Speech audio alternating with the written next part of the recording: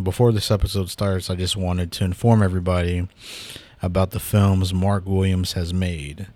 Mark Williams is a filmmaker, and he has made the films I Will Remember and Warrior Coach. I Will Remember is a short documentary that was produced by the Choctaw Nation, Oklahoma Historic Preservation Department.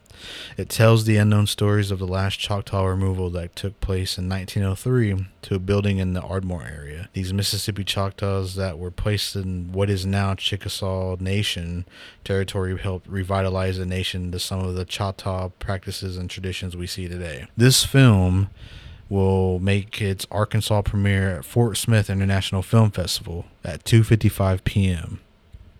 at the Bakery District, 70 South 7th Street in Fort Smith.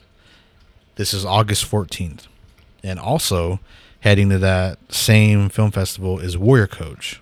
Warrior Coach is starring Chris Jones as the Justice Warriors basketball team. Mark Williams goes behind the scenes to capture their story as they compete for another state championship.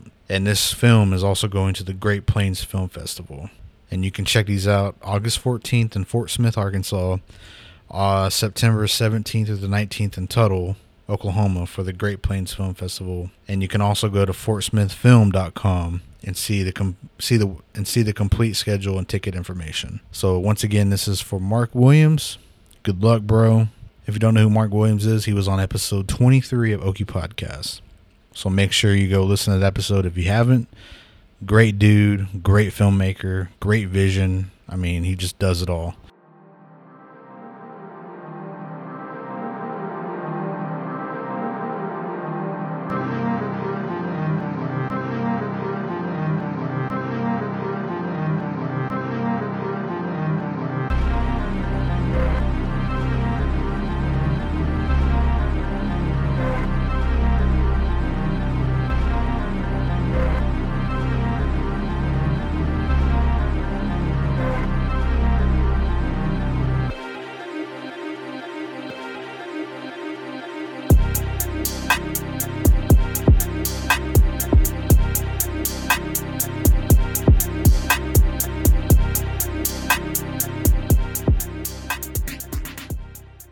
Hello, everybody. Welcome back to Okie Podcast. I have another amazing guest for today.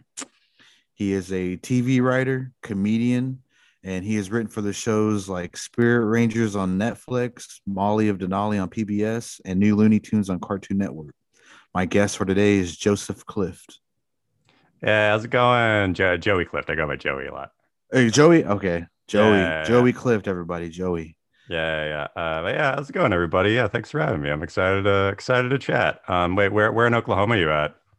I'm in Broken Arrow. Oh, where is that as relates to Tulsa? It's really close. It's in Tulsa County. I mean, it's like right, like on 71st Street. Like you just go down 71st, it turns into Kenosha, and so yeah, it's like right there.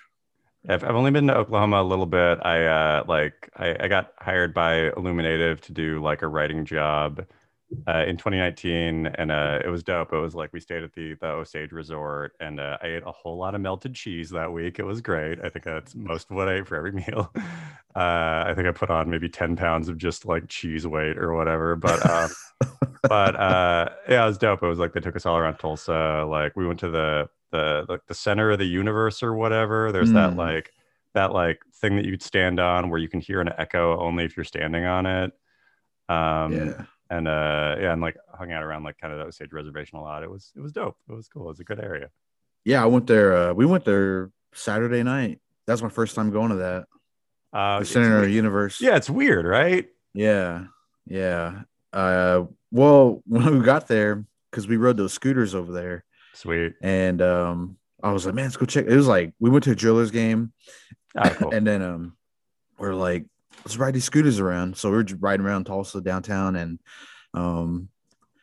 then I don't know, we're just riding around. And it just came to me. I was like, let's go to the center of the universe. So we had to find it, and we went up there, and we stood in the middle, and I didn't really hear it because everybody's being so loud, and there's a train going by too. And I was like, oh, okay. I was like, well, I guess everything has to be quiet. So it got real quiet, and then we tried it, and it was pretty cool. It was you could hear the echo, and it was really crazy.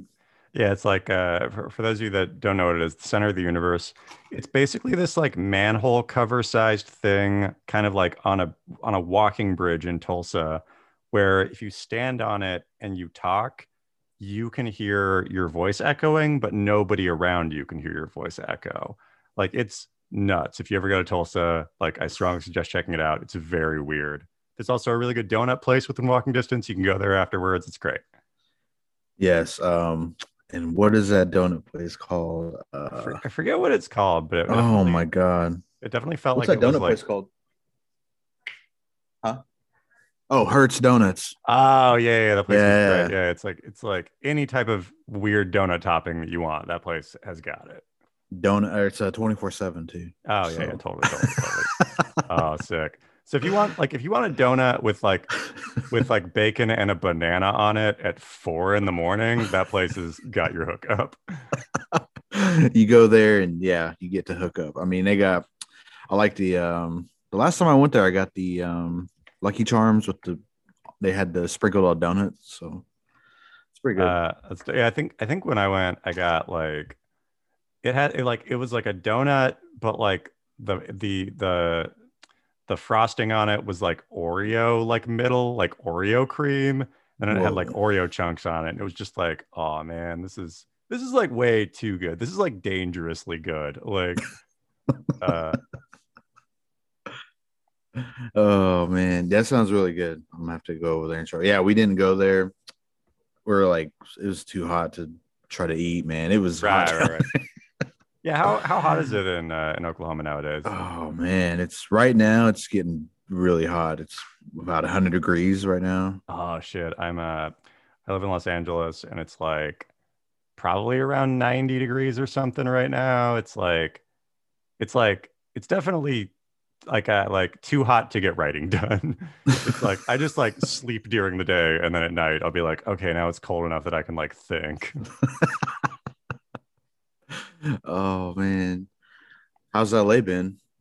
LA is good. Yeah, I mean, like we're definitely recording this, during a pandemic, which is of course rough, but it's like we're um we're seeing some kind of like number spikes, so like mask mandates and stuff like that are coming back, which is like for sure a bummer, but it's also like important to be safe and all that stuff. But other than that, like LA is good. It's like like stuff starting to come back in the entertainment industry, like jobs are coming back, shows are filming and stuff, so it's like definitely feels like we're on like the upswing on things. Yeah, just got to be safe out there. Yeah, I totally, mean, totally. yeah, be smart out there, and Yeah. yeah. But there's been a lot of movies coming out, so that's good. I mean, Oh yeah, have you been tracking like the Scorsese movie, The Flower Moon? uh, kind of, but not really. I guess they're almost done, is what I'm hearing. Yeah, I think so. I'm like entirely basing this on like friends of mine that are in it. They're like clearly posting Instagram photos that aren't in Oklahoma. So I'm just like, oh, at least their part of filming it is done. Yeah. Well, I think I heard yeah, it has to be almost done because I think I heard when they started filming because they came down and they did the fitting. When was that? Like 2019, Yeah, yeah, yeah. and then they did the fitting for everybody, and everybody's really excited. And then 2020 happened, and then shut everything down. They shut that down, and then just like the first of this year, they're like, we're gonna start doing it. We're gonna start filming and get in production. And I think I read somewhere that they're gonna do it in like 8 months or 9 months or something, and they're gonna do it all then and get finished and get to the editing process of it. So I Yeah, can't that's remember dope. when that was. Yeah, it's really cool to see like I don't know, like I have a lot of friends in Oklahoma that are like getting like their first industry jobs on like stuff like that and like Reservation Dogs and stuff. And it's like it's so dope that like TV and film productions, like specifically like native TV and film productions or films, they're like making it a point to like give people shots in how they hire, which is dope. Yeah, and Reservation Dogs that's coming out fast too. Oh yeah, it's coming out like in a week or two. I'm stoked about that. Yeah, they just got done in what, June? Like first Yeah. of June? Oh yeah, yeah, yeah. I think that yeah, this got done like around June. I think the first episode comes out. It's like the first or second week of August. I forget the date. But yeah, it's all the trailers for it look real cool. I'm excited about it. I think it's gonna be real Oh good. man, it looks really smooth. Like I watched trailers for it. It looks, man, it looks really cool. Yeah, yeah. I can't wait to watch it. Well, Joey, for the listeners, could you tell, where you grew up, and then did you move around a lot, and what kind of just led into being a comedian and a writer, and just all the things you do now? Wait, you mean this podcast isn't just me talking about my favorite donut place in Oklahoma? And you talk more about that too. Okay, great. Yeah, so my deal, I'm an enrolled Cowlitz based out of Southern Washington State, like kind of Mount St. Helens, their Aboriginal territory. And I grew up on the Tulalip Reservation, about like 45 minutes north of Seattle. And yeah, like growing up, I really loved comedy. Like, I definitely like shows like The Simpsons, Family Guy, stuff like that were like definitely shows that I just like loved a lot growing up. But like, like I feel like I grew up in a weird time where it was like Charlie Hill wasn't on TV as much. So like because of that, I like to me, I didn't see any like other native comedians on TV. So I didn't really think I was like allowed to work in comedy. So I went to school for what to me felt like the next best thing, which was to be like a small market TV weather guy, like, Mhm. guys in the weather that like, crack jokes. And I was like, oh, that makes sense as to how to like get paid to do comedy. And fortunately, like while that was happening, I like decided to go to school for it. I went to the Edward R. Murrow College of Communication at Washington State University, like just like a super legit like television journalism school. And while I was doing that, it's like it was real clear to my professors that like, oh, I'm just doing this so I could like be funny on TV. So they were like, oh, why don't you just be a comedian? So I, took their advice, moved to Los Angeles around 2010, and really just like kind of dove into like working in comedy with both feet. Like, I wait, is that a dog? Am I hearing a dog toy? Yeah, that's my dog. Oh, sweet. Wait, what's your dog's name? Natalia. Natalia. She's Oh, right is it here. named after? Wait, why Natalia? Why named after anything in particular? There she is. Ah, that's cute. That's a good Say dog. hi. Hello. um. Yeah, but she's named after the wrestler Oh shit. Oh, we should talk. WWE. Okay, I'm a huge wrestling fan. We should talk wrestling after this. Yeah, for sure. Yeah. Yeah. Dope. Yeah. So, yeah, anyway, enough about my bullshit. Let's talk about like Nick Gage versus Matt Cardona at GCW yesterday. um, but yeah. So like I'm somebody that like I feel like I didn't feel like I was like allowed to work in comedy, and it wasn't until like I got kind of like the right compliments from my professors to like actually move to LA and pursue it. So I moved to LA, really, dove in with both feet to like the LA comedy scene, like places like the Upright Citizens Brigade Theater, Second City, places that like shows like Saturday Night Live kind of use as farm leagues.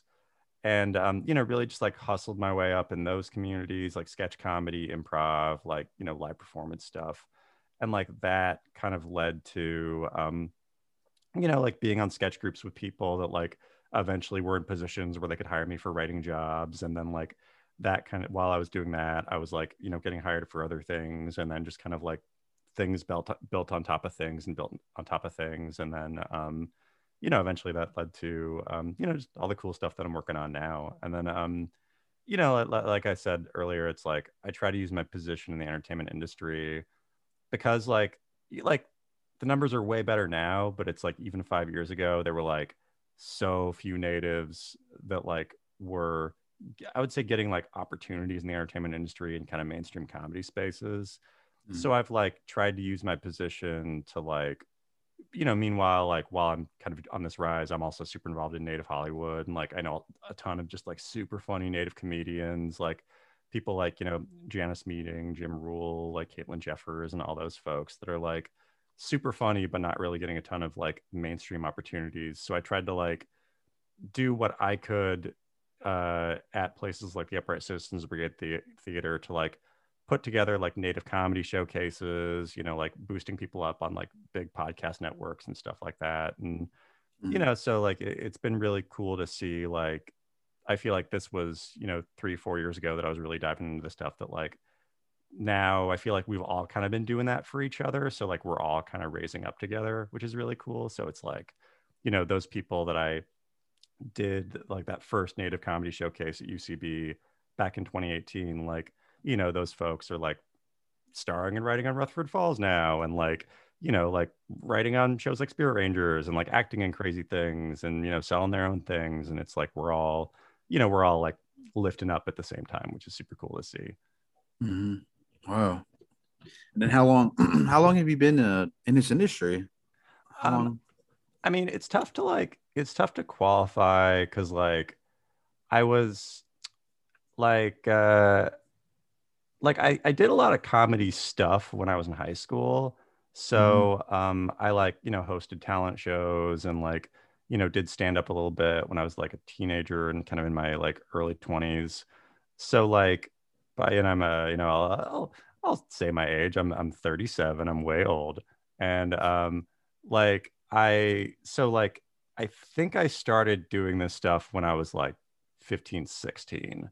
So Mm-hmm. like just like from straight up doing comedy at all, like it's probably legit been like 20, 21 years of just like having that be like a major focus of my life.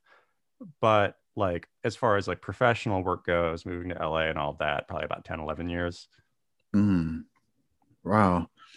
And then wow. But I mean, it's been a long, you know, journey. You know, it's taken its time, and Yeah. Well, yeah. that's like the thing that you hear, like there's a saying that gets thrown around a lot that it's like it takes 10 years for an overnight success. So it's Mhm.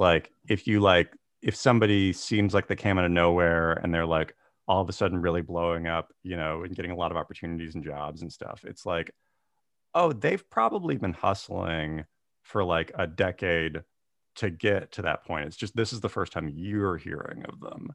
So Yeah. like, that's definitely like I feel like for me, like I've been hustling in Hollywood since 2010, and like, probably been doing comedy even before that, as far back as like, 2000, 2001 or something like that. And like I don't feel like I've started to get like real opportunities until really the past like 2 years.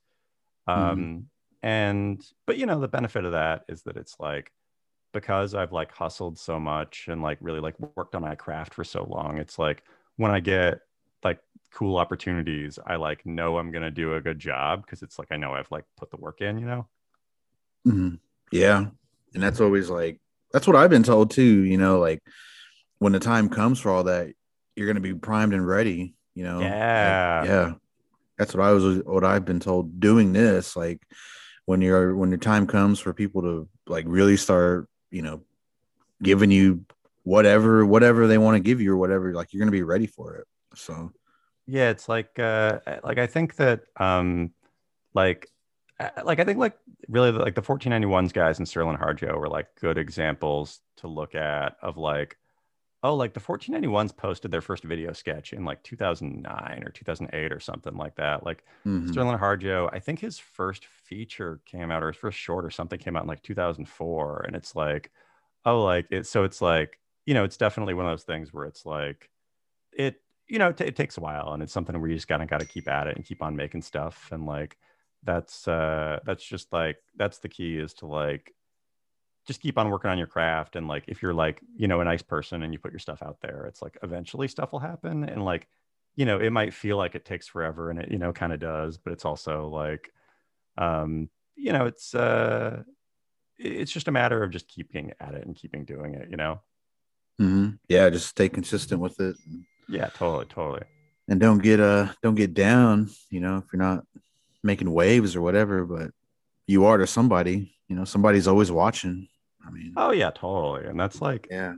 that's something that's like I feel like whenever I'm feeling down about like, like if I'm like going through a spat where it's just like stuff's not totally happening, it's like, and I like go back home and visit friends, they're like, they're like the most supportive because they went to those talent shows that I hosted when I was like 16. And they're like, yo, man, it's like dope that you're like still grinding away and still doing cool stuff. And it's like, oh, I remember when you like did stuff when we were teenagers, and like now you're still doing it, and that's so cool. And it's like, I think yeah, it's like, even if you're not like, on the front page of Rolling Stone or whatever, it's like, oh, like, one, that doesn't mean that you won't be someday. And two, Mm. it's like, you know, people can still appreciate you and still think that you're good, even if you're not like a huge mainstream success immediately.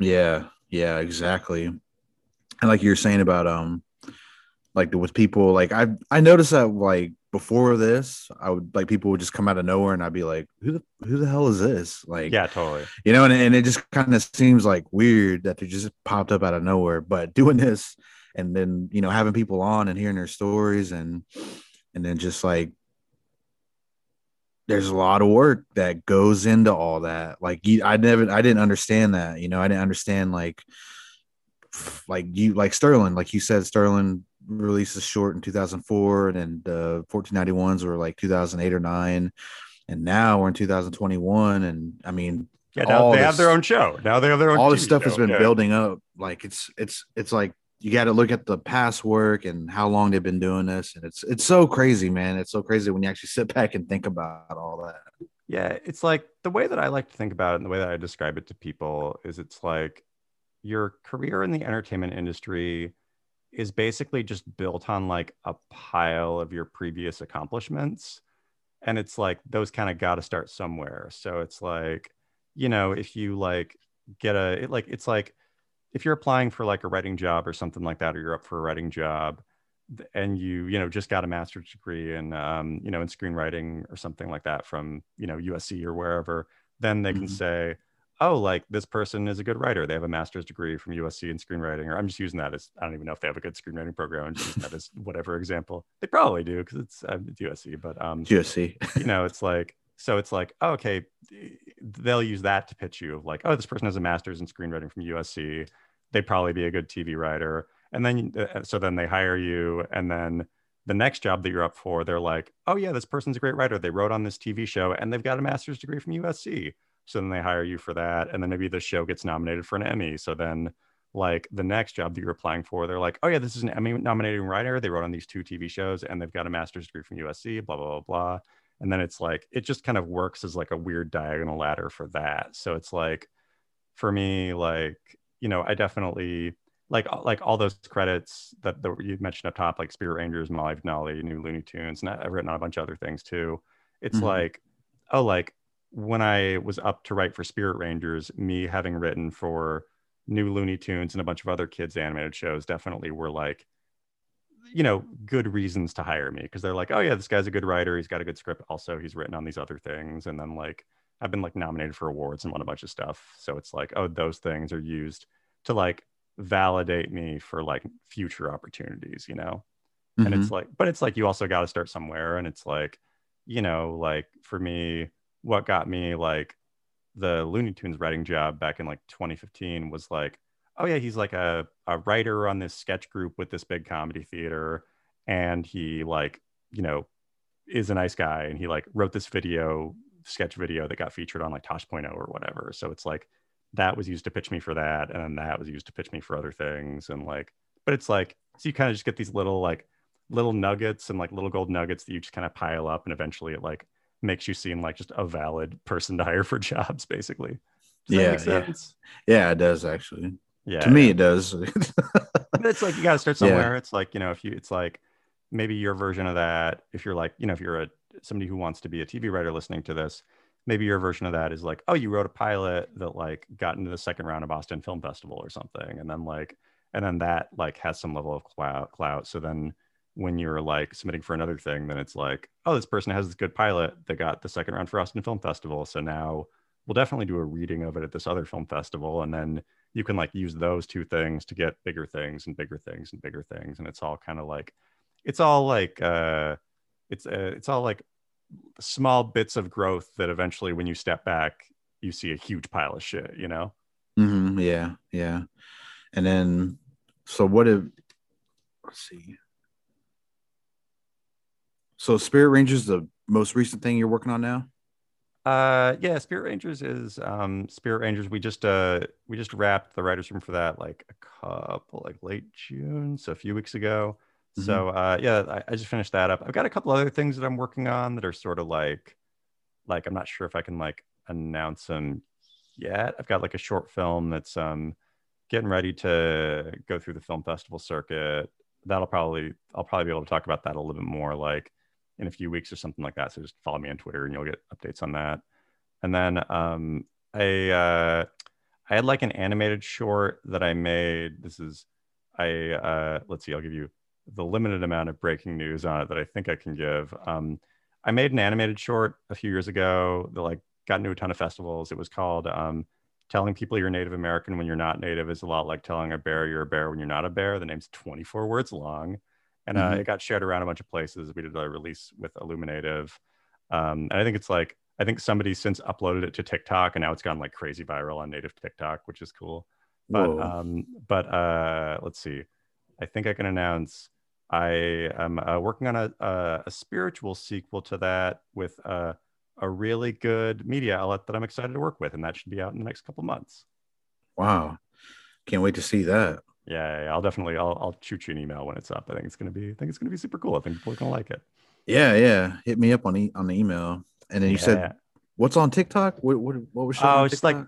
It's just like that animated short, the one with the crazy long name, the bear one. Uh, That's like it got uploaded to TikTok. Like somebody just downloaded it from my Vimeo and uploaded it to TikTok. Now it's got like 3 million views or something. what? Um, I mean, I'm cool with it because it's like at first when I saw that, I was like, wait a second, that's my video.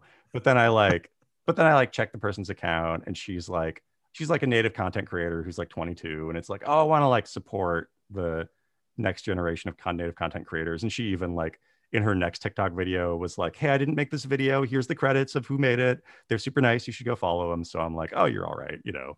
So it's clear she Oh, was like cool. trying to do it the right way, you know. Hmm. I'll have to try to Um, find that. oh The yeah, name or whatever. I'll shoot you a link to the video if you want. Okay. Yeah. Yeah, I'll Um, check that out too. yeah, but yeah, that was so yeah, other than that, like it just being a writer, it's like you just keep on making stuff, and it's like like I'm always writing different things, and getting ready to pitch different things, and I'm sort of like things are like starting to open up a little bit more due to COVID stuff, so like people are starting to like want to fly me out for like panels and shows and things like that, which is cool. Like I'm speaking on a panel at like a native or a Cordillera International Film Festival in Reno next week, kind of like a panel about like natives in Hollywood. That's in Hmm. Reno, Nevada. And then like I'm doing like a bunch of panels and shows in like Washington, DC in like October, which is dope. So I'm like starting to get those again, which is fun. Wow.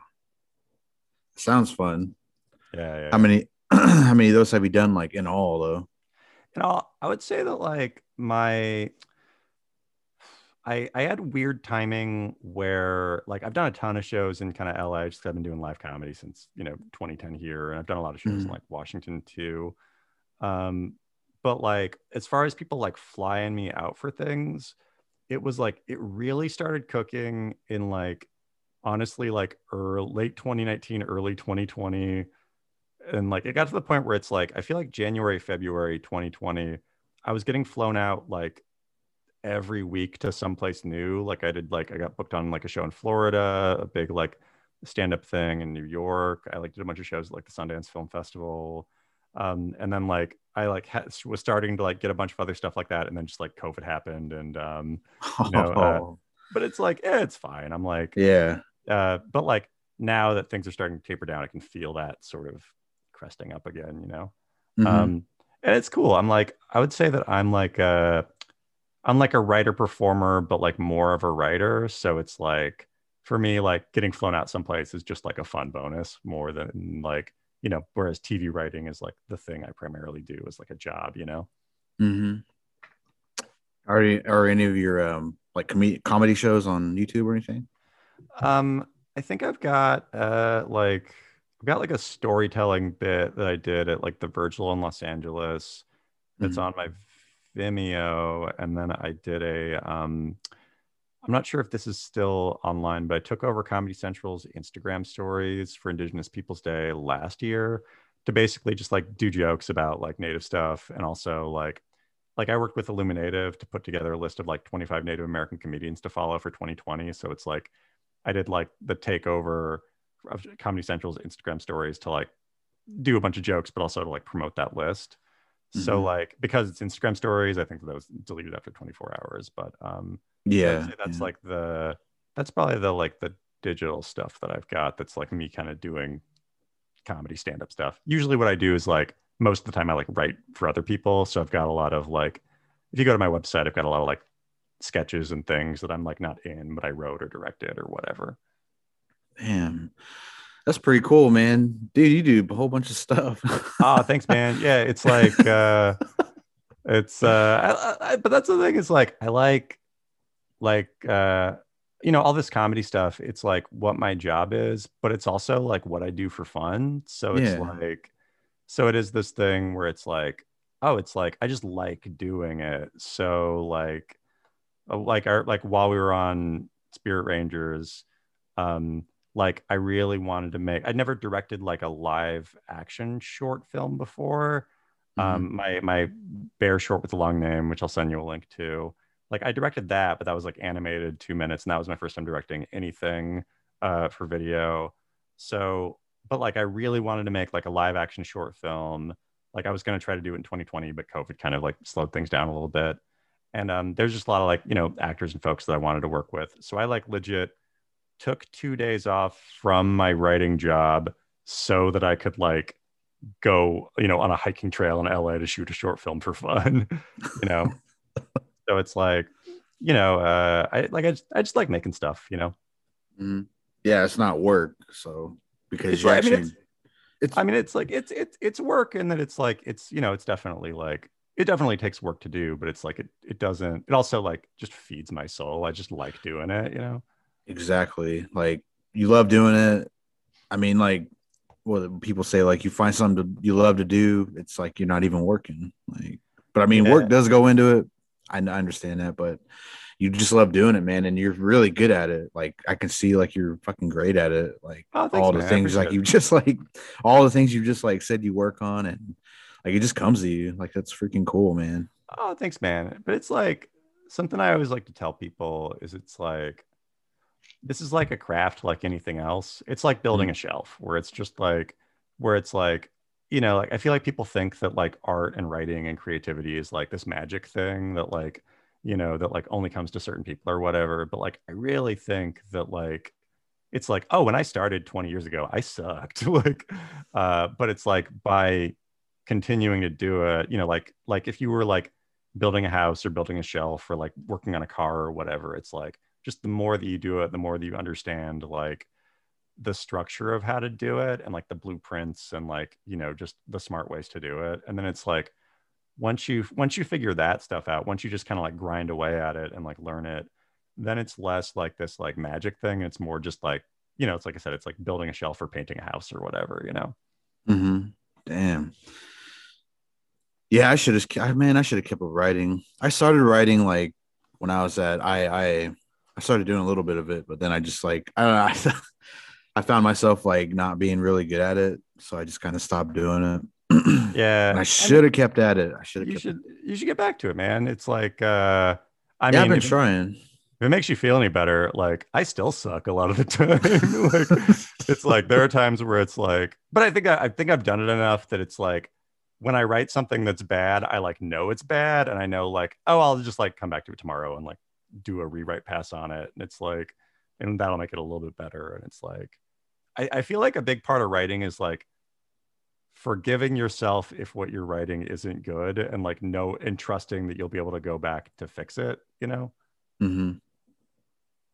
Yeah, I well back then I couldn't take criticism. Like Yeah, that's the I'd thing too. write Is like something too, and then like my professors would tear it to shreds, and it just made me feel like shit. But now I can take criticism. So I mean, I've been writing some stuff, but I need to like really start probably like diving more into it. But I'm like I write here and there, like just some like little ideas I have and for short films or whatever maybe, and then dope.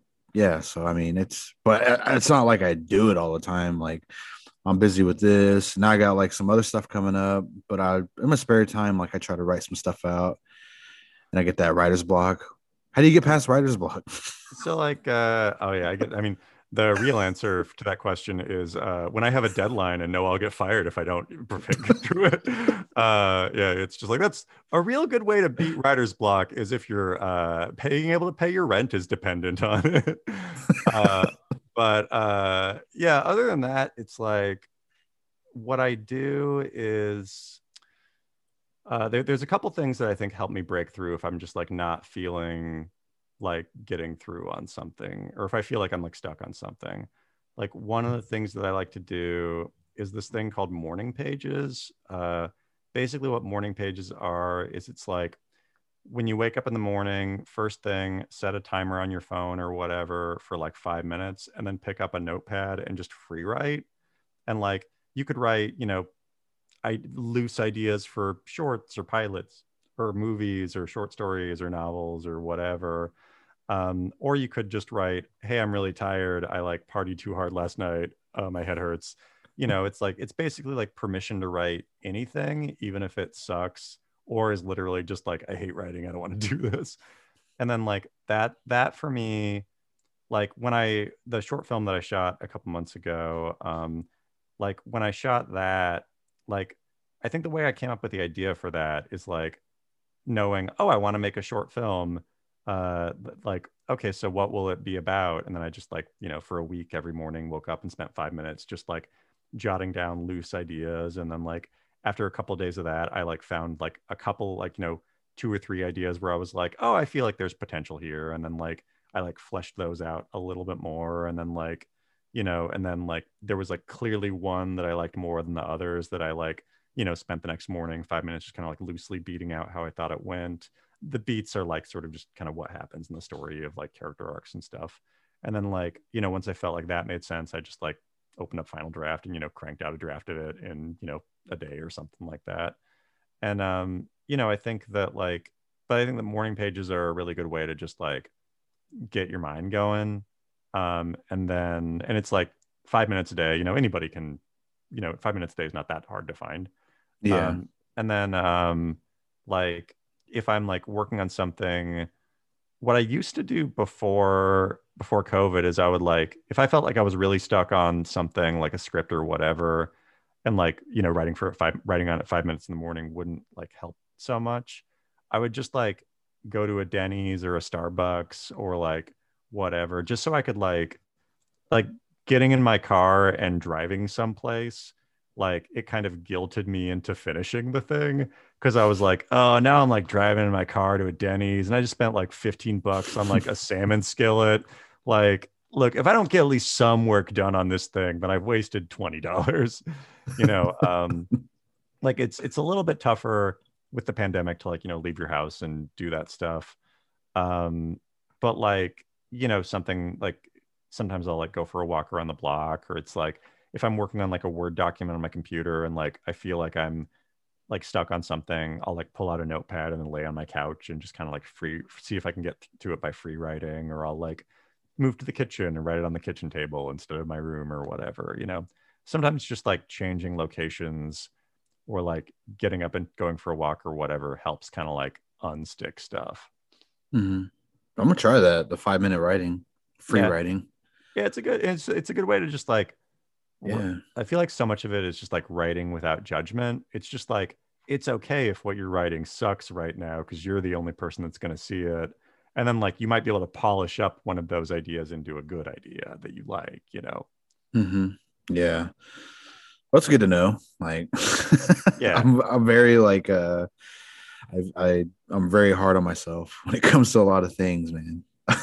Yeah, I think that's like, I feel like that's the key to writing a little bit is just to like, it's like let yourself suck, it's like don't be so hard on yourself when you're first starting out or when you're like first forming an idea, because like even now, like 21 years into it, I'm a full drinking age of a person into this. Still, like my first version of an idea is probably not going to be ready to show people. It's just like, but after like polishing it up a little bit and like working on it for like a little bit, then it'll be something that I can like send to somebody and know that it's like at least not awful, you know? Yeah, yeah. And even if it is awful, if somebody says, "Oh, this is real bad," then I'll be like, "Oh, okay, that's a good point." Like, you know, and I'll be able to like take that criticism, you know? Hmm. Yeah, it's always good, man. I wish I could take criticism when I was younger. I didn't understand what that was, man. I just I thought they mean, were like being mean or assholes or something. I mean, it took me a while to get used to it too. I think that part of it is that like this is one of the benefits of like for me, like living in Los Angeles and like being in a community of like, you know, other comedians and other comedy writers who I'm friends with, is it's like there's constructive criticism, and then there's just people hating, and it's like, oh, like somebody that like, you know, if like a friend of mine is another comedian who's also a TV writer who like also I know like kind of jives with my sense of humor and stuff like that, then like the criticism that they're going to give me is probably going to be really constructive as to like how to make the thing that I'm making better. Whereas Mhm. if you just show your like mom or your brother or whatever, and they're just like, this is real bad, it's like that's not like real, that's not criticism, that's just them, you know, that's not Mhm. helpful. Like, and also Yeah. it's like, oh, it's like if your, you know, brother or uncle or whatever, like isn't a writer and they're criticizing your thing, they're maybe not criticizing it from like an educated place, you know? So Mhm. it's like, oh, like it's like part of it too is like taking knowing like having the context of who is giving you the constructive criticism. Because for me, it's like I could post something online that like could win awards and like, you know, go crazy viral and like, you know, everybody on Twitter like loves it. But then I can go over to the YouTube comments and everybody's just like, there's a spelling error here. I mean, that's not a real criticism, but it's like somebody's just like, this is dumb and whoever made it should die or whatever. And it's like, oh, the 11-year-old who typed that comment is probably not somebody who's like coming at that criticism from a constructive place. And they also might just be an internet troll, you know? Yeah. So just Yeah. like being aware of like that stuff. Yeah. Know the difference. Yeah. Yeah. Totally. Damn. Yeah, that's good to know too. Because yeah, I take my family's like criticism like I didn't understand it either. Like the difference between a professor and like your family, like knowing the difference of your stuff. Like, man, this sucks. Or like your professor, like, you could have did this like this, or why didn't you do it like this? Like, like just knowing the Yeah. difference. Yeah. Yeah. It's like one of those, like your professor, like, you know, I mean, there are definitely some professors who suck, but it's like, you know, Yeah. it's like in a perfect world, your professor is like, if they're giving you criticism, they're giving it to you as a means to like help you try to make the thing better. Hmm. And whereas like, you know, like your neighbor down the street or whatever, maybe he just like doesn't like you and wants to make you feel bad or whatever, you know, True. maybe he's Yeah. just being a shit, you know, like it's like the note, this isn't funny, this should be funnier. That's not like a real, Yeah. that's not a real note, but like that's not something designed to make it better. But if somebody says, oh yeah, like the jokes aren't playing super strong on this, but if you like add a couple lines of justification here and then like shift this around here, then like I feel like that'll like help it like click along better or whatever. That's like real criticism, or like that's like a solution and not just this is bad and I hate you, you know, like Yeah. Oh man. Well, Joey, do you have any like advice to get into writing before we get into the real stuff of the yeah, podcast? which is pro wrestling. Yeah. Wait, actually, yeah, I'll get into that. Wait, I just so I can know. Do you watch WWE? Do you watch AEW? What's your NJPW? What's your thing you're watching? I do WWE, some AEW when I can, but I love the did you grow up on the Attitude Era? Oh yeah, like That was I my totally. yeah, dude. Oh, that was my shit. Have you been in WCW. I was a diehard WWE guy, WWF at the time guy. You know, Stone Cold Steve Austin, The Undertaker, Mick Foley, 1998 Hell in a Cell match with The Undertaker. Like, Yes. I had a lot of friends who were big WCW people, and like I remember legit like in the kind of the apartment complex I lived in, like the day after the 1998 Undertaker Mick Foley Hell in a Cell match, grabbing my friends who were WCW fans in the neighborhood and being like, yo, WCW sucks. Like, I just watched a guy almost die like 4 times in one match. And then I would like make them watch the match, and I'd be like, did whatever happen on Halloween Havoc? Was that cooler than that? And they were like, no, that's cooler than what happened on Halloween Havoc. I'd be like, yeah, that's right. So writing advice. Yeah, anyway, back to more boring stuff. Yeah, I would say like writing advice for folks is like one, like just don't be afraid to start, because it's like don't be afraid to start, and don't judge yourself if like what you're making when you first start is like not as good as you want it to be. Like, like I said earlier, like I'm like 21 years into this at this point. We mentioned like Sterling Harjo and the 1491s. It's like he's got Sterling Harjo has a show on FX now, but he made his first, short film feature or whatever, like 16, 17 years ago or something like that. So it's like, that should show you, and he probably even made shorts before that like didn't screen at film festivals, just because like that's always how that process works. So it's like, understand that if you're like just starting out, like it's something that you got to like dedicate a lot of time to. And it's like you're not gonna immediately win an Emmy with your first thing that you write. I mean, you could, that's not outside of their own possibility, but like if that doesn't happen, then you're like it's more common to not win an Emmy with your first writing than it is to win an Emmy with your first writing. And like also, like I said, like don't be afraid to show your work to people. It's like if you write like a really good TV script that you like, don't be afraid to submit it for, screenwriting contests and things like that.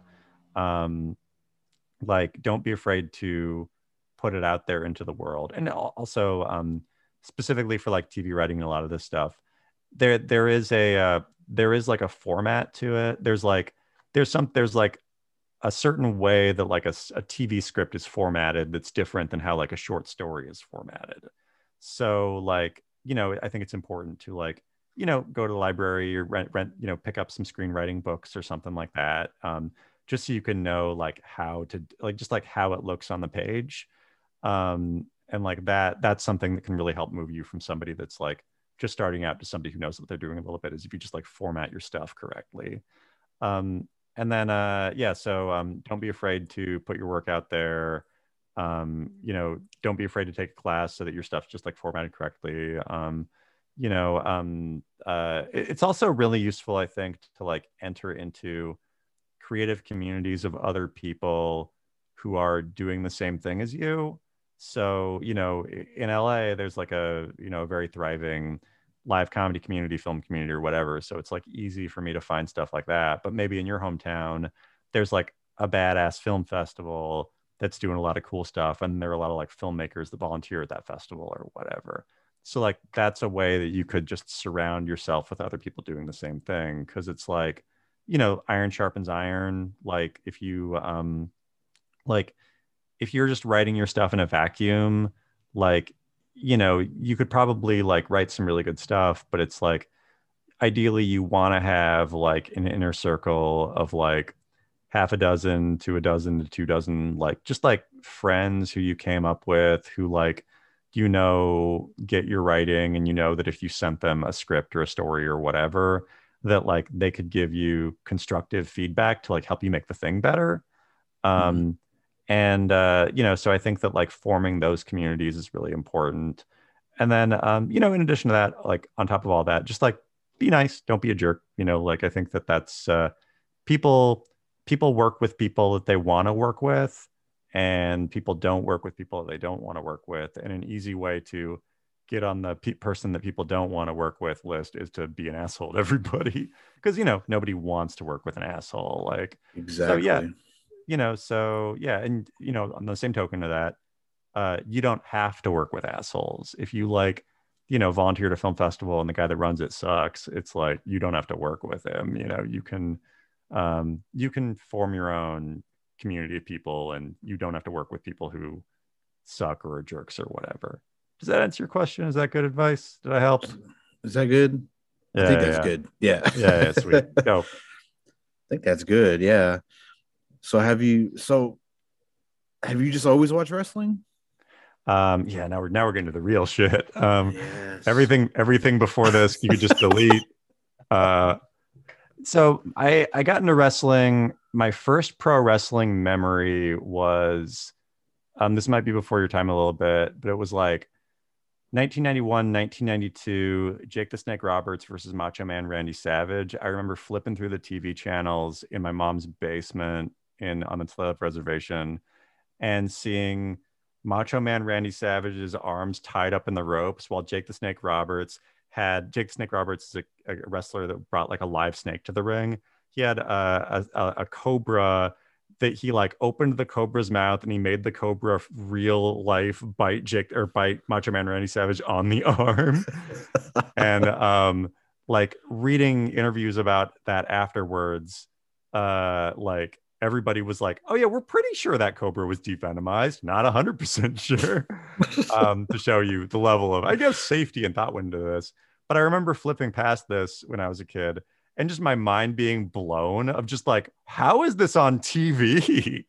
Like a man is making another man get attacked by a snake in a pro wrestling match. Why aren't the police stopping this?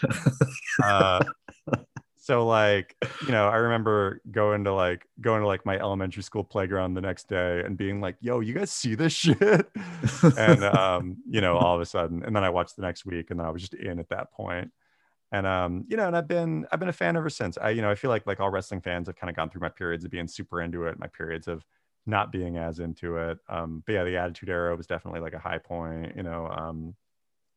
Right now is a golden age for wrestling just because it's like there's WWE, there's AEW, there's NJPW, there's like so many good wrestling leagues and so many good wrestlers doing a lot of good shit. How about you? What's your wrestling story? Oh, man, so I remember I was in elementary school, and I think it was when so everybody was into like WCW, and so it was when the Outsiders came to Yeah, yeah, Monday yeah. Nitro, and they were sitting in the crowd, and then the announcers were like, "What are they doing here?" And they're like, "They're supposed to be on the other show or some shit." Yeah, yeah. And I didn't know what WWF was. I just knew what WCW was because everybody watched it, and so I tuned in, and I was like just watching, like then watching everybody wrestle, and these two giant guys, are just in the crowd, and they were like, just making a scene, and I think it was like,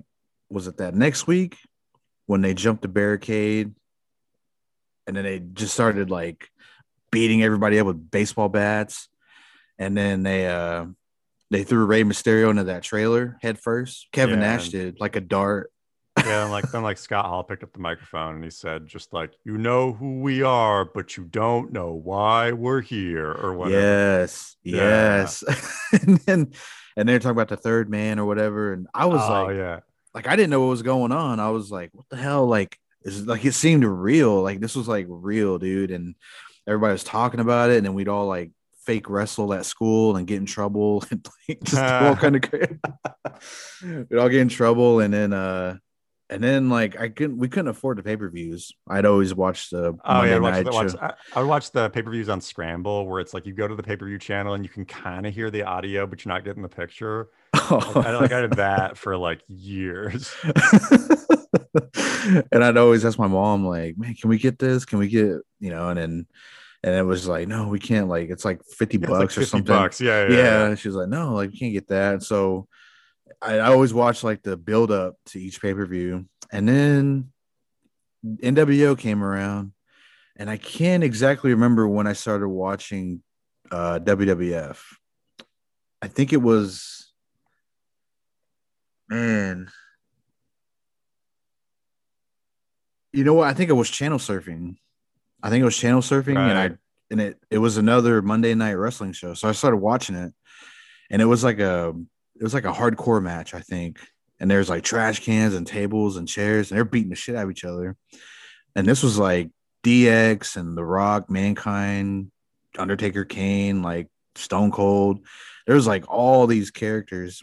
And so I'd flip like back to channel 27, which is USA Network. Back I to miss 17. I miss doing that. I miss having like two competing. Yeah, like I did the same thing where it's like I think my brother and we had like it's like yeah, it was flipped to like whatever the USA Network was and flipped to whatever TNT or TBS was. And it's just like there's the button on the remote where you could flip back to the previous channel, and we would just do that whenever something not cool was happening during the show. And that was like Yes. that was like the coolest shit as far as being a wrestling fan goes. Yes. So finally, I have someone here to talk about wrestling. Yeah, finally. Oh my dope. God. My favorite part about like being a wrestling fan is that like it feels like it's this like secret club that like it's like you don't talk about a ton publicly, but then when you like find out that somebody else is into it, you're just like, okay, wait, like how deep nerd are they about this? Like I remember I was actually this is another just like an entertainment industry advice thing is like it's cool. It's important to also be into stuff outside of writing and stuff like that, because it's like I remember I was like I was writing on this like DreamWorks kids sketch comedy show in like 2016, and my boss I'll name drop him, a really dope guy named Alex Hoffman. Like I wrote a sketch for this like Shrek web series that was like, oh, I want to just squeeze in as many deep nerd pro wrestling references into this episode of this Shrek web series as I possibly can.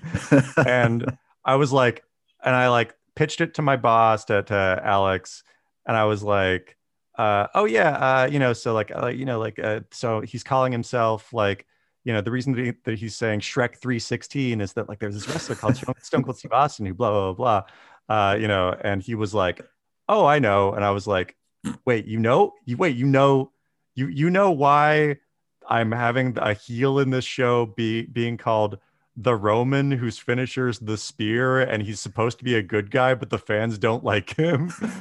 Like, and he was like, oh yeah, I'm fully aware. And then he like took me over to his desk where he had like the Young Bucks, like Too Sweet, like he made like a paper Young Bucks Too Sweet hand at his desk so he could Too Sweet it whenever he got like a good work email or whatever. And I was like, oh, this guy's like this guy's like a deep nerd. And now I'm like good friends with that guy. And like now we, like not only do we like, talk about wrestling shit, but like we also keep each other in mind for gigs and stuff. And it's like, it's like that's a way to kind of form your like I said, just like inner circle of homies who like you work with and like and stuff. And it's like, for me, like pro wrestling is a big, like I've gotten a lot of jobs and things based on just being somebody that like a showrunner likes to talk about pro wrestling with. What are you into now? Are you New Japan or? I would say that like I'm a big time AEW person. I feel like similar to you, I just like, it's like there's so much wrestling right now. There's like NWA, there's NJPW, there's Ring of Honor, there's like, there's like GCW, WWE alone has like 14 hours of new wrestling a week or something. Yeah. So like I feel like AEW is the only one that I can really like watch every week. WWE, like I keep tabs on it, and if there's like a good NXT UK match, I'll definitely try to check it out. Like New Japan, kind of same deal, where it's like, oh, if there's like something that's like getting a high rating, then I'll try to check it out. But AEW is like mostly my jam right now. But yeah, I'm stoked. I'm like my friends and I, we're going to, over the next 3 weeks, we're going to PWG, GCW and NJPW, all doing Los Angeles shows in August, and I'm real excited. Whoa. Yeah. Yeah, I haven't really, well, like with WWE, I just kind of keep up with just like the news, I get that. Yeah, I get that. Yeah, they're reading the dirt sheets or whatever. Yeah, like, what's Meltzer giving a high rating to? Oh, Dave Meltzer. Oh, hell yeah. Oh man, yeah, I like listening to him like in the morning sometimes. So okay, yeah. So you're a deep nerd at this point. If you like know who Dave Meltzer is, you're like, it's like, oh, yeah, you're in too deep at this point. Everybody's like, where does he get all his info? And then he released something like a few months ago, and everybody's like, where did he get this and all this, that. I was reading the comments and everything, and I was like, just enjoy it. Like, this guy just knows all the scoops. And Yeah. Have you been following the Daniel Bryan, Brian Danielson, CM Punk stuff? yeah, they're is CM Punk with Yeah. AEW? So it's not like at this point, I'm sure. I feel like if you look at like the listener analytics for this episode, it's like by this point, it's really just us talking. You're still listening to this. I don't know, strap in because you're gonna get some deep wrestling bullshit. Yeah. Yeah. Yeah. So yeah, I'm just not even gonna give context. If you don't get it, I'm sorry. um actually no, I'm not sorry. You were warned. Yeah, so CM Punk, Brian Danielson, like I don't think CM Punk is like officially, I mean, they haven't announced that either of these guys are signing, but Mhm. there's a lot of, and anybody listening to this is going to lose all respect for me in going into this level of minute detail. Living Color, the band from the 80s, does CM Punk's entrance music, and they started following the AEW Twitter account Whoa. within the past couple of days. And then people started posting it because they're just like, oh, like, why else would this band follow AEW if like the wrestler whose entrance music they like created like wasn't going to sign with the company? And then what made it even more suspicious is once people like started sniffing that out, Living Color unfollowed the AEW account. Oh, no So people are way. like, oh, that's like CM Punk's coming to AEW. Oh, man. Yeah. And like Daniel Bryan, it's also like that one seems like even more of a lock. So yeah, in short, I'm a dork. Man, AEW is just refreshing, though. I mean, I Yeah, watched WWE, and it was just kind of like the same thing over and over, rehash. And AEW is just kind of like it brings back nostalgia, and then it's just refreshing to see another company compete. You know? what I appreciate is that WWE is WWE is like booked by like essentially the head writer, the guy in charge of everything, is in his like mid 70s at this point. Really? Yeah, Vince McMahon's like 75 years old or Oh, something. never mind. Yeah, Yeah, yeah, yeah, never yeah. mind. And I forgot he's the head guy. yeah, and it's like so like the product, it definitely feels like everything is through the filter of a guy in his 70s. And like Hmm. some like, and he's also, he's like a guy that has been making pro wrestling for 40 years at this point. So he like knows what he's doing, and sometimes they do really good stuff. But like Hmm. he's just very like out of touch in a lot of ways. Whereas AEW, all of the guys in charge in AEW are like 35, 36. It's like I think so. It's like because of that, I feel like everybody in charge, one, came up through the Attitude Era, which we all, came up with watching and loving. And two, they're just because they're in their 30s, they're just more with it in terms of pop culture stuff. So it's just so much of a fresher show that like they're trying to create the show that they loved growing up, as opposed to like, a guy in his 70s who's just like going to the same old shit a lot. Yeah, yeah. Did you ever hear the Dean Ambrose on Chris Jericho podcast? Oh yeah, that was dope. Yeah. That was badass. Um, wait, I can let's see. I could talk about this a little bit. I actually I was I got offered a job to write for WWE SmackDown last year. Whoa. I was I gonna ask you if you ever wanted to write for wrestling. I was gonna ask you that. so like if you would have asked me that question from like age 16 to age 35, I would have said, "Oh, hell yes." But I think that for me it's like they offered me the job. I turned it down because I guess just to be completely honest, I've like, at the point the product wasn't like WWE television. It's just the way they were doing storylines at the moment, like didn't really feel like something I'd be like creatively excited about writing. Mhm. And kind of in addition to that, like I have a lot of friends who've like written for WWE over the years, and it's just that like it's very much, like I said earlier, they make 14 hours of wrestling a week. So it's like it's very much just like a meat grinder of content and writing. And it just didn't feel like it would be like a fun writing job for me at the time. And like, at the time I had like writing on Spirit Rangers, which like is a really cool show, you know, kind of in the ether. So I was like, oh, okay, cool. I can write for this show that it would probably make me hate my life, or I could write for this show that I would like have fun writing. So I chose the fun one, you know. Mm. But they did fly me out to Connecticut. They flew me out to Stanford. I got a selfie in front of the Andre the Giant statue they have in the lobby. I interviewed with like, you know, all their head writers. I met like Bruce Pritchard, which was fun. So you know, I feel like that I essentially got like that I got the experience of interviewing for them, and I got like an offer letter which I printed and framed and is in my living room. Like Nice. it's sort of like, oh, that's I feel like I did the thing. You know, it's like I feel like I got that they offered me a job was like, oh, like if I would tell myself that at age 16, I would be over the moon. And then if I told myself that I didn't take the job, I'd be like, what's your problem, dude?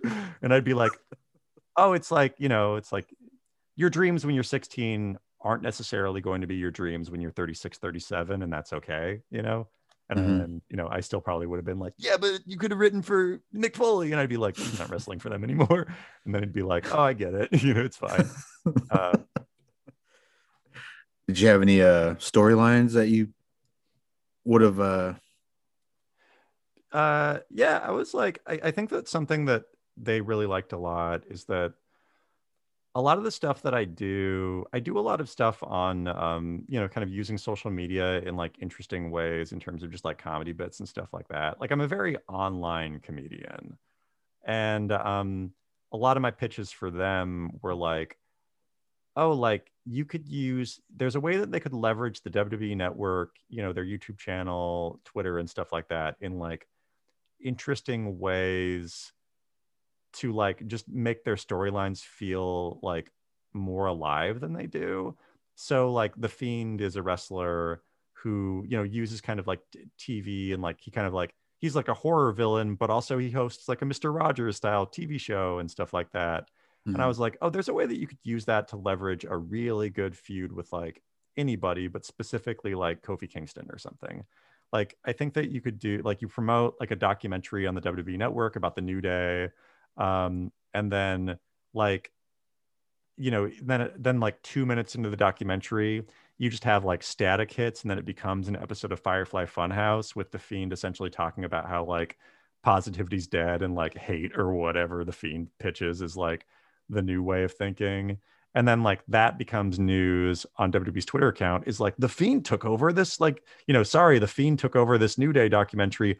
We'll air the whole documentary next week. You know, like sorry about that, technical difficulties, whatever. And then on like SmackDown the following week, you can have like Kofi Kingston, you know, Big E, and Xavier Woods can talk about like, you know, like how they're bummed out that the Fiend like took over the documentary or whatever, and the Fiend could like slowly interfere in their matches. And basically like the point of the Fiend doing that is he's trying to turn Kofi Kingston heel. And then the story becomes like positivity winning over hate, you know, Mhm. or the power of positivity, which is the New Day's thing, versus, you know, hate or hurt or heal or whatever the Fiend's thing is. So Yeah. that it's like those are the kind of storylines that I was like, you know, like, oh, this would be like a cool thing where you could leverage like all of WWE's media tentacles to like do something badass that fans would love, you know? Mhm.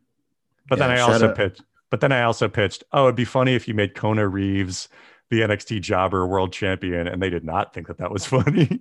So I don't know. Shout out to Kona Reeves. I think he's very good. And shout out Big E. He won that Money in the Bank. Oh yeah, Biggie. I love the new, like a lot of stuff on WWE is not great. The New Day rules. I love the New Day. Yes, yes.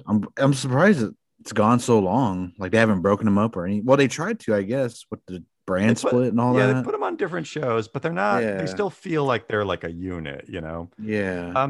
Yeah, but I think that that's like that's a testament to those guys as like as talents though, is like I feel like whenever things feel like they're getting a little stale with the New Day, they just do like a small change to like freshen it up. So it's just like, oh, they were super into Bootios and they started throwing pancakes into the audience. And then like, you know, it's like it started with like Xavier Woods having a trombone that he played walking to the ring because sure, why not? And then they were like, oh, like, you know, we're a tag team, and Kofi's usually a tag team guy, but now we're all about Kofi winning the world title. And then like now they're like Big E's our new singles guy, you know, like, so Mm. I feel like they're really good at like just like subtle changes to freshen things up to keep them a fresh unit 7 years later, you know? Yeah, yeah. I caught one of their pancakes too at Did you an wait, event. sweet, did you eat it? Well, like so they came out, it was a SmackDown event, and Yeah. they came out and then they were throwing stuff, and I was like, what the hell is that? And then it was like when they first kind of started, because I didn't really keep up with it, you know, but we went and they're throwing stuff out and had my hand up and it was right coming towards my hand and I caught it and I looked at it as like it's a pancake and I was like, oh, and I put it in my pocket and then That's also funny too, is it's just like, oh, it's like, yeah, he threw a pancake at you and you're like, I guess I'll keep this very perishable food item. It's like, are you gonna frame it? That would be weird. Like, oh, I forgot it was in my pocket and I washed it. oh Oh yeah, yeah. but even if you didn't wash it, would you keep this just loose pancake? Like, I what have do you no do with that?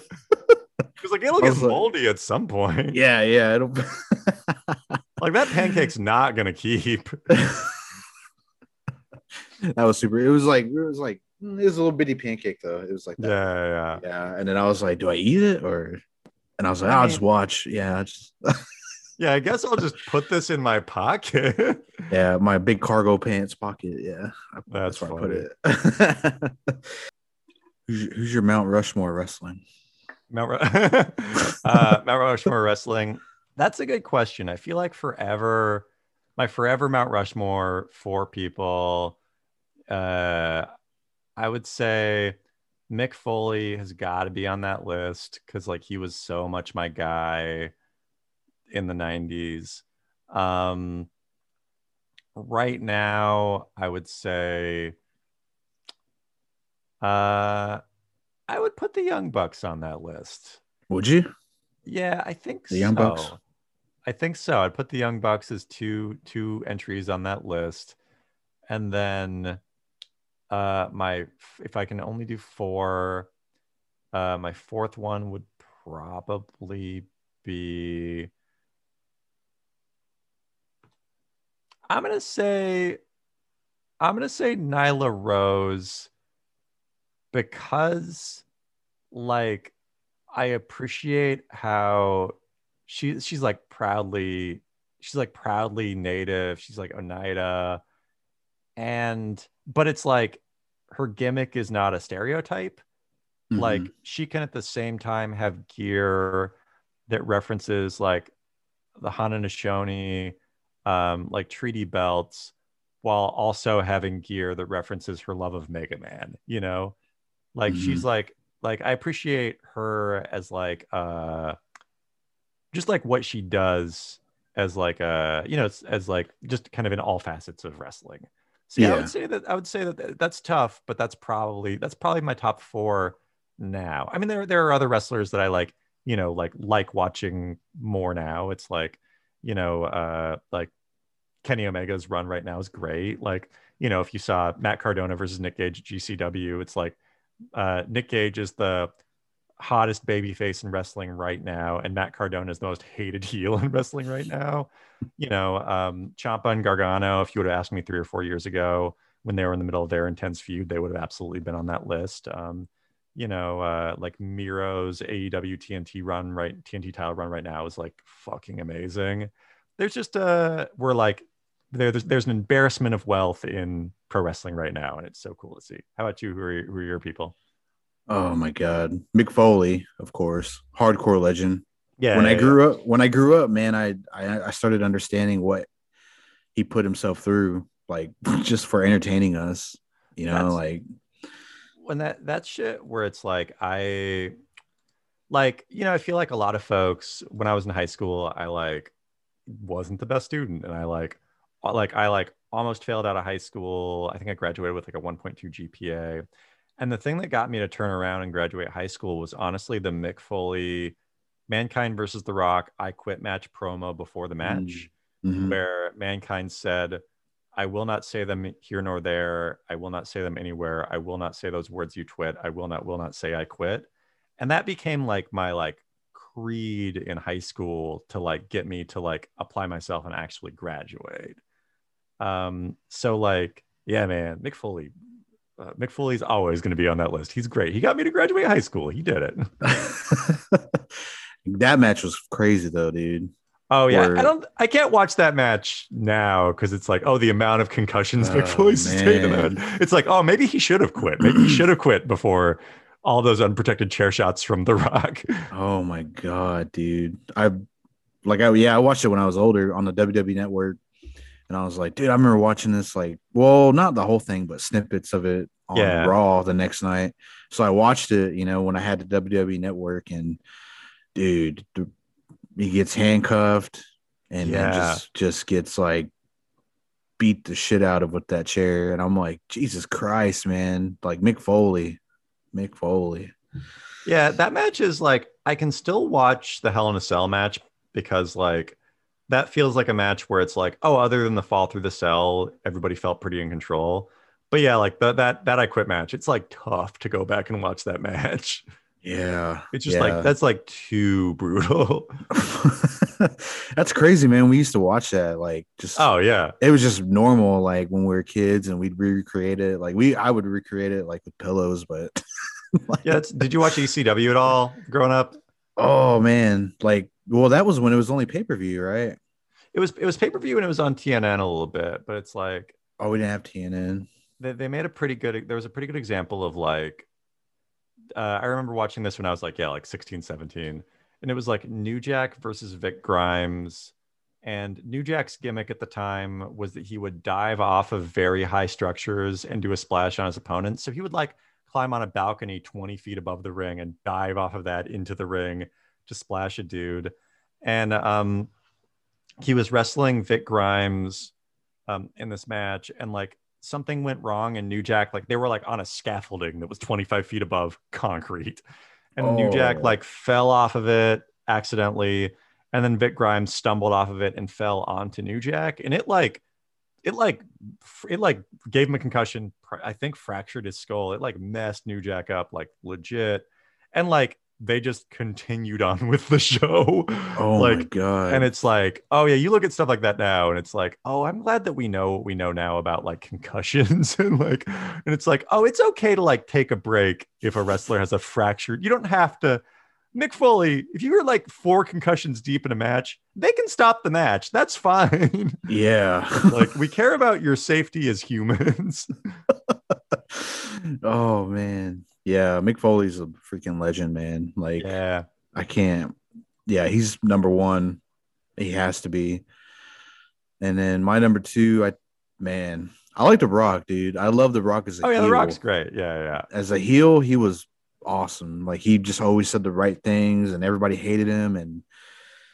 And I like heel Rock. Heel Rock is number 2 probably. I think I have to put Stone Cold on there. Oh yeah, Stone Cold's definitely like, yeah, I mean, he's Stone Cold Steve Austin. Yeah. Stone Cold Steve Austin's just toughest SOB out there.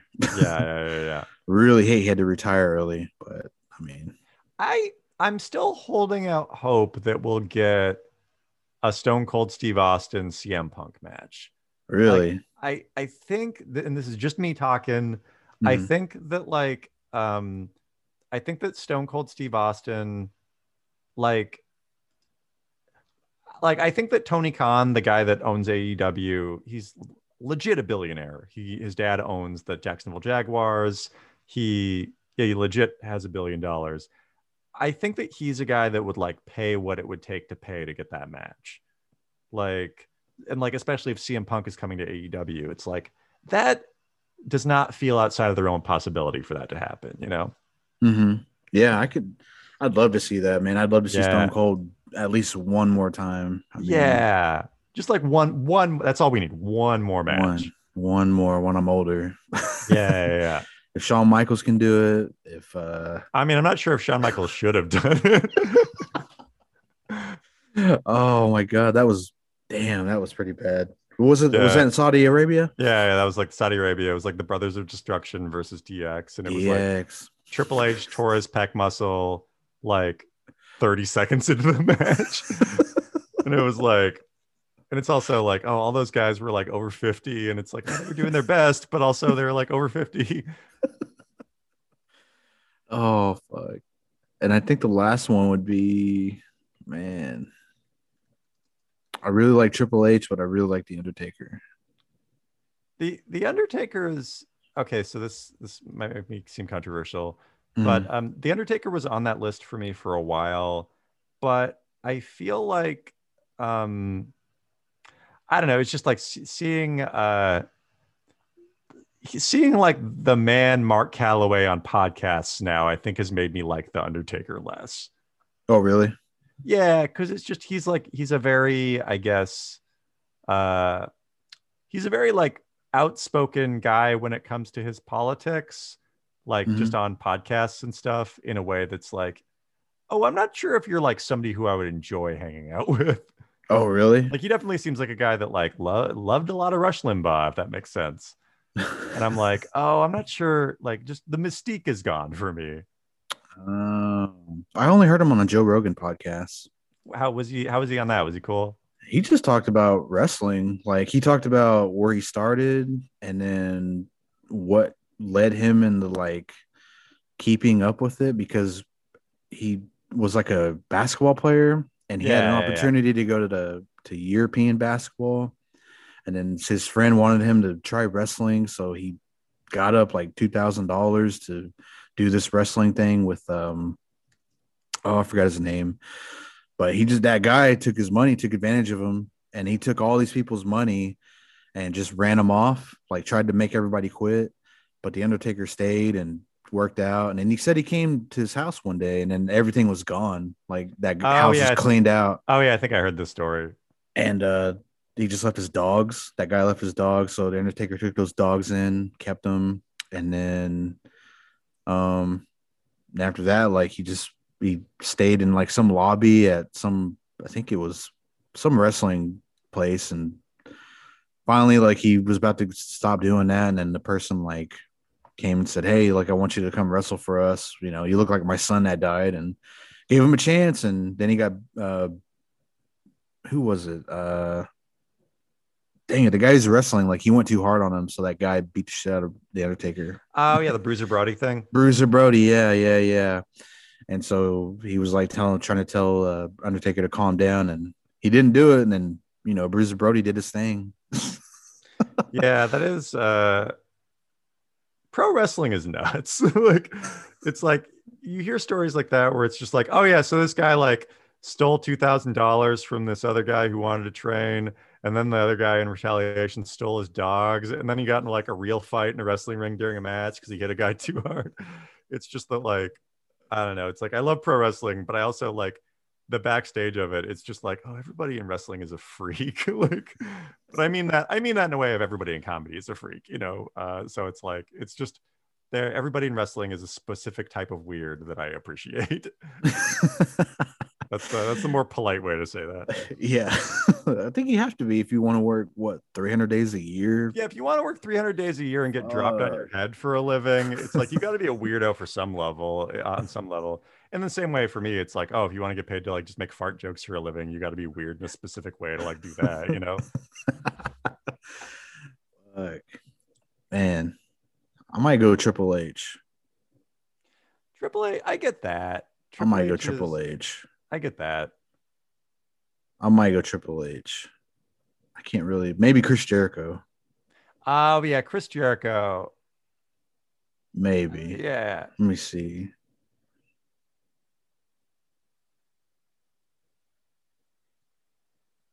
Maybe DDP. Yeah, shout out to DDP Yoga.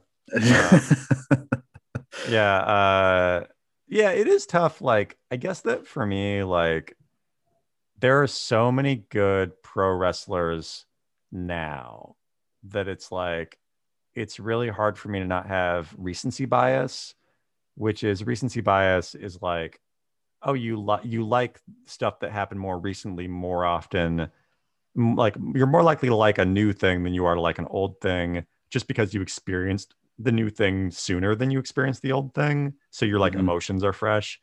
But it's like there's just so many good wrestlers right now that it's like so many of my favorite wrestlers are like current wrestlers because like wrestling rules right now, you know? Yeah, yeah, yeah. I might just throw Goldust in there. Fuck Yeah, it. Goldust is great. Like his match versus Longevity. Cody. His match versus Cody was like dope, you know? Hmm. Like recent though, like recent four, I'd probably say Kenny Omega. Um, man, I just like man, I don't know. I don't want to say like all of the Bullet Club members. Yeah, it's Bullet easy to be Club like, was it's easy to be like Kenny Omega, the Young Bucks, Hangman Page, like you know, it's like the elite. Yeah, sure. Bullet Club was cool, man. I remember I was at my brother's, and that's when I first was introduced to the Bullet Club. On he had a channel that had New Japan Pro Wrestling, and then that's when oh, what's his name? The leader, not Finn Balor, but he's in WWE now. Yeah, AJ Styles. AJ Styles, he was the Yeah, leader at the time, and he just won that championship. And they're all in the ring, and it looked just like the NWO. And I was like, "What the hell is this?" So I watched it, and they went in the back and they celebrated, and that was that was my introduction to Bullet Club. yeah. It's just like all that stuff is so good. Like it's just, I mean, I don't know. Even on JPW, it's like Minoru Suzuki rules. Like Kota Ibushi is like probably one of the best wrestlers going. Like there's just there's so much good shit, and it's this is like a golden age to be a wrestling fan. Yeah, yeah, yeah, man. Yeah, I have the AEW like DVR'd, so I need to catch up on it. I did watch that triple cage match. Did you see that? Oh yeah, the War Games match. Yeah, that was dope. Yeah, yeah, Yeah, you should catch up. There's now that crowds are back, the shows have like they were already good, but now that crowds are back, it just caused them to like level up even a little bit more. Um, yeah, I don't know, it's great. well, bro, I'd love to do this again. Like, just Yeah, totally. Yeah. yeah, like I'd love to do this again. Thanks for coming on, man. I really appreciate it. And you want to shout out your socials, all that? Yeah. You can if anybody is still listening after we talked about pro wrestling for just with no context or explanation as to who people are for 45 minutes, which like I'm cool with that. I don't know. Look, let us have this. Uh, yeah, you can follow me on Twitter at Joeytainment. You can follow me on Instagram at Joey Clift with like 5 or 6 eyes. Some 12-year-old took regular Joey Clift with one eye, so now I gotta settle with the longer one. And let's see, stuff to promote. You can check out my short film. Telling people you're Native American when you're not Native is a lot like telling a bear you're a bear when you're not a bear on Vimeo, or if you go to any of my socials, you can find easy links to that. Spirit Rangers comes out on Netflix in 2022. I think it's going to be a really cool show. You guys should check it out. And then I should also say this is another stop in the Joey Clift has some free time. So he's spending it guesting on podcasts, Summer 2021 tour. So you can follow that on social media at hashtag JCHSFTSH. SIGOPS 2021. I'm thinking about making a poster and merch for this tour. Yes. And if I do, it will have the name of this podcast on it and the date that I'm on it. Yes. But yeah, thanks for having me. This is super fun. Man, yeah, I had a lot of fun, man. I had a lot of fun getting to know you and, just knowing like you're into wrestling too. Like I didn't know that, so it was Yeah, fun to dude, talk about it. It's fun to talk yeah, about it. the three things I think about at all times are comedy, pro wrestling, and cats. Really, it's those are the three quadrants of my brain. Cats are dope. We'll have to talk about cats when you come back Oh, on. hell yeah, man. Yeah, we'll save that. That's a teaser for next time. Oh man. Well, yeah, thanks for coming on, bro. Like I really do appreciate it. And everybody go follow him, go check out everything he's doing. Send me those links to your Vimeo movies. And yeah. And if you're not subscribed to Oki Podcast, please do that. It's available everywhere. I would say just Google it. Go follow the Instagram page, Oki Podcast, Facebook page. My personal is Russell Sunnygo. If you want to follow me, add me, whatever. So yeah, I guess until next time, everybody. Peace.